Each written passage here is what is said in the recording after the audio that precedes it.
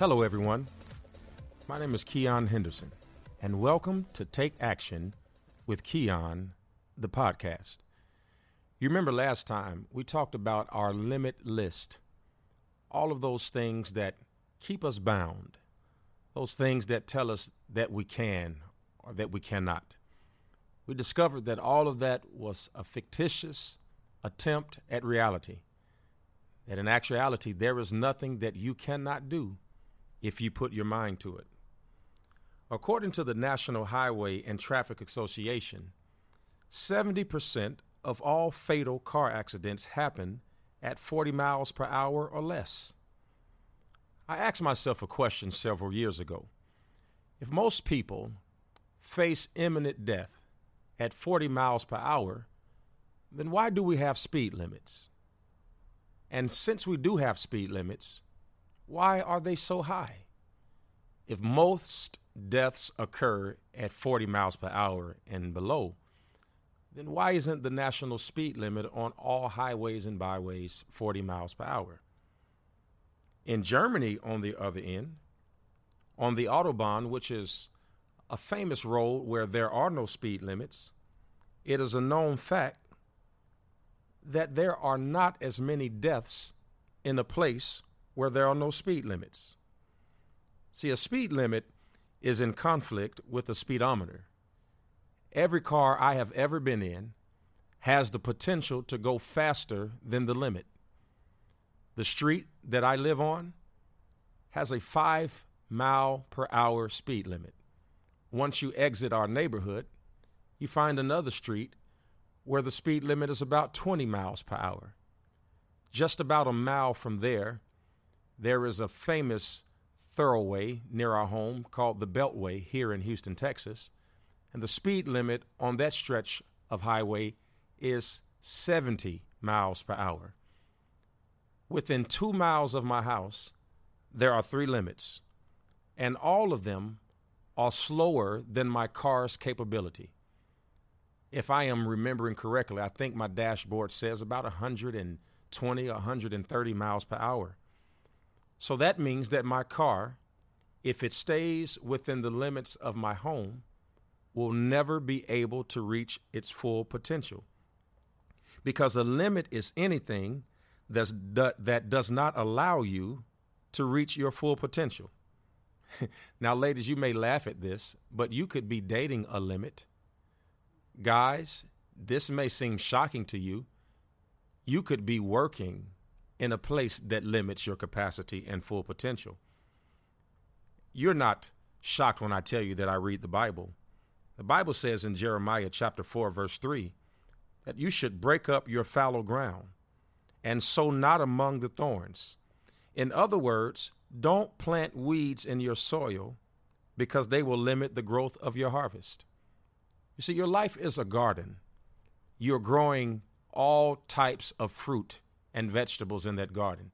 Maybe the fruit of possibility. Maybe you're planting the tree of capability. You're starting your own business. Maybe you're writing a book. Or maybe you were gifted a company through the loss of a loved one to carry on the torch of legacy. You see, your life is this amalgam of opportunities that are presented with both success and failure, and the limitations of whether you will rise or fall, succeed, win, or lose. It's all determined by what you allow to grow in your intimate space. See, a person who limits or restricts themselves is a person who suffers in the presence of plenty.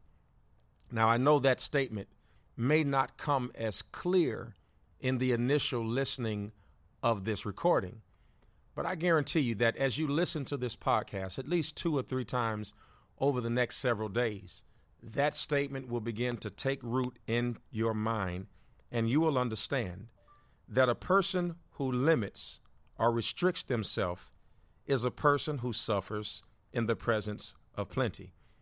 John 10:10 says, I have come that you may have life, and that you may have that life more abundantly. You see, limits can be so destructive that even when you have the courage to imagine, you can't find the strength to arrive. Limitations can also cause a person to suffer in the midst of opportunities and possibilities. You see, I define limitations as a destiny that has been tampered with. I'm going to say that again. And if you're not driving, I want you to write that down. If you are driving, please, ma'am, please, sir, don't write it down. Just replay this when you are in a place where you can write. Keep your hands on the wheel. But if you're at the office, if you are in the living room, if you're in the kitchen, maybe you're in the restroom, I don't know where you are, but write this down. A limit is a destiny that has been tampered with. One of the indications of a destiny that has been tampered with is that the owner of the destiny won't pursue it. It's your destiny. It's your calling. It's your idea. It's your talent. It's your gift. So why wouldn't you pursue something that is already yours? That's because someone tampered with it. Someone told you you couldn't. Someone told you that you shouldn't. Someone said it was too expensive. Somebody told you you're not smart enough for that. Someone told you, oh, you're a single mother and you'll never have time to do it. Someone told you, you're not a real man. You'll never be able to accomplish that. All of those things should be on your limit list. All of those things are things that people have put in your mind and what I refer to as someone tampering with your destiny. One of the things I've also learned that can limit you is that the lack of listening often translates into limits. The Bible says in Matthew chapter 15, verse 10, when he called the multitude to himself, he said to them, hear and understand. Two things there, hear and understand. I'll say it again, hear and understand. Hearing is actually the act of listening with action behind it. So you could listen to someone. You're listening to this podcast, but the Bible says faith comes by hearing. And so the way I know that you will hear this podcast, this recording, this conversation that you and I are having with one another, I will know that you heard it when you get up and you do something with the information. It's not what you swallow that pollutes your life, but what you vomit. Now, I know that may sound vulgar, but I really want to work your mind and give you the opportunity to not just hear these words, but to see these words. It's not what you swallow that pollutes your life, but what you vomit. In other words, it is not what you ingest, but it is what you exhale. What do you see? You know, I was just talking to a colleague just a moment ago before we started this recording, and she and I were going about the difference of whether or not a person should look in their past. She had heard me preach sermons before, and she said, now, Pastor, don't forget, you just preached a sermon about not looking in the past. I said to her, there is a difference between looking in the past and reflection. You see, whenever you are reflecting, you are still looking forward, but reflection gives you the ability to see what's behind you.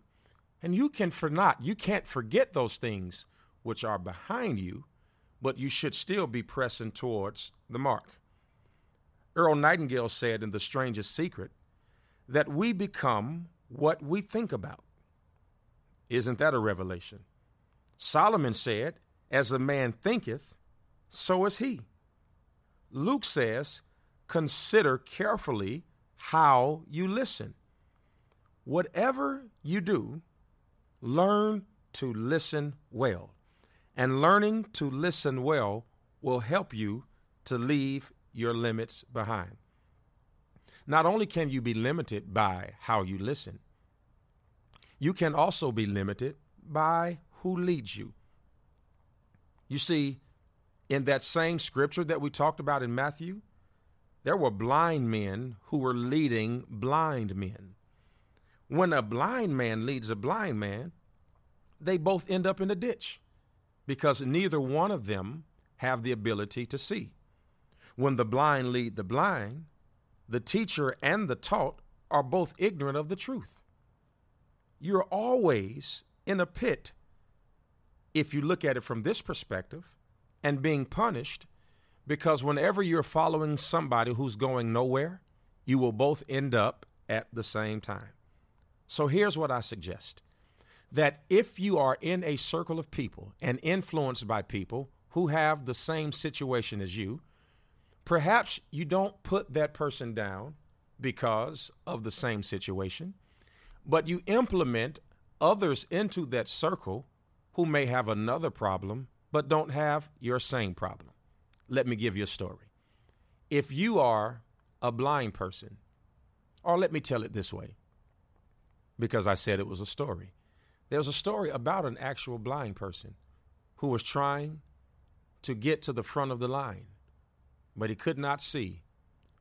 And in front of that line, there was a man who was offering sight. The problem is that the man who was in the line tapped on the shoulder of the man who was in front of him and said, "Hey, I'm trying to get to the front of the line to get sight. Can you help me?" He turns around and looks at the man and said, "I would help you if I could see." You see, sometimes we possibly are tapping on resources that are bankrupt in the same areas that we're bankrupt, that are limited in the same areas that we are limited. A smarter proposition would be that if you're blind, find somebody who can see. Now, they may not be able to hear, but at least they can help you in your deficiency. You've got to make sure that you understand that you can be limited by how you listen, and you can be limited by who leads you. You know, as I look at this story, and I hear the writer talking about blind men leading blind men, the story goes that the disciples came and said, "Do you know the Pharisees, where they offered, where they heard themselves saying?" But he says to them, "Every plant which my heavenly Father has planted will be uprooted. Every plant that my heavenly Father has not planted will be uprooted." Then the scripture says, "Let them alone. They are blind leaders of the blind. And if the blind leads the blind, they will both end up in a ditch." Is it possible that you have been looking for blind information to lead you into the area of sight? It is my prayer, my hope, and my proposition that as you take action with me today, that I want you to circumvent your system. I want you to look at it inside and out. And I want you to ask yourself and exercise authority and say, am I in this pit because I let someone lead me there? It's a great question. It's a great proposition. Are you still without understanding? You won't be after we finish today. You know, there is also a story that I love to tell about a donkey that was tied up by the road. And you know, the story goes that the donkey had never been ridden. In other words, he had the capability, but no one had ever given him the opportunity. And so he stayed in the middle of that road. No one ever gave him a shot. Nobody ever patted him on his head. Nobody ever took any carrots to feed it to him because they thought, he's not important. He's tied up by the road. And sometimes we make unfair judgments about things that have not been given opportunities. You know, one of the old adages is when you're going for a job or you're looking to be hired, they don't typically hire you if you don't have any experience. And my answer to that question always is, if no one gives you a chance, how will you ever get the experience? So I want to talk to somebody who's on the other end of this microphone and perhaps has headphones up to your ears or listening through this to this podcast through a Bluetooth device.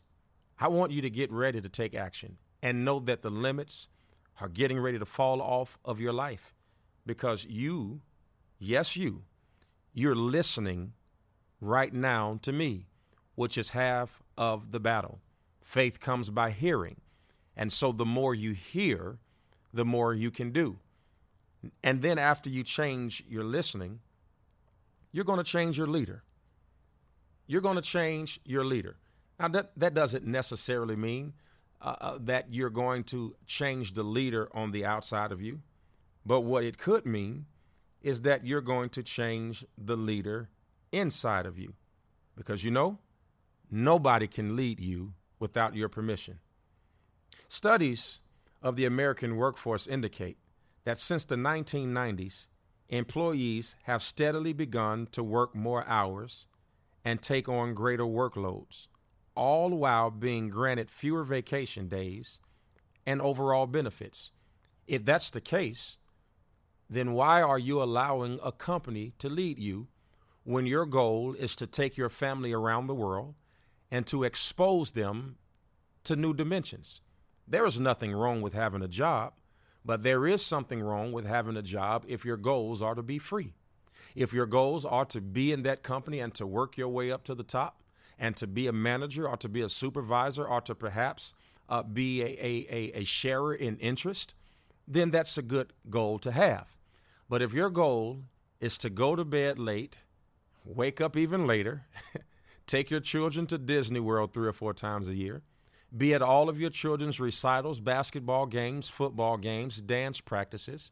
If you want to take your children to school and from school, then a job is actually a limit. You have to ensure that what you are pursuing matches with what you've dreamed. And let me tell you what a dream is. A dream is nothing more than a thought that is asking for permission to live.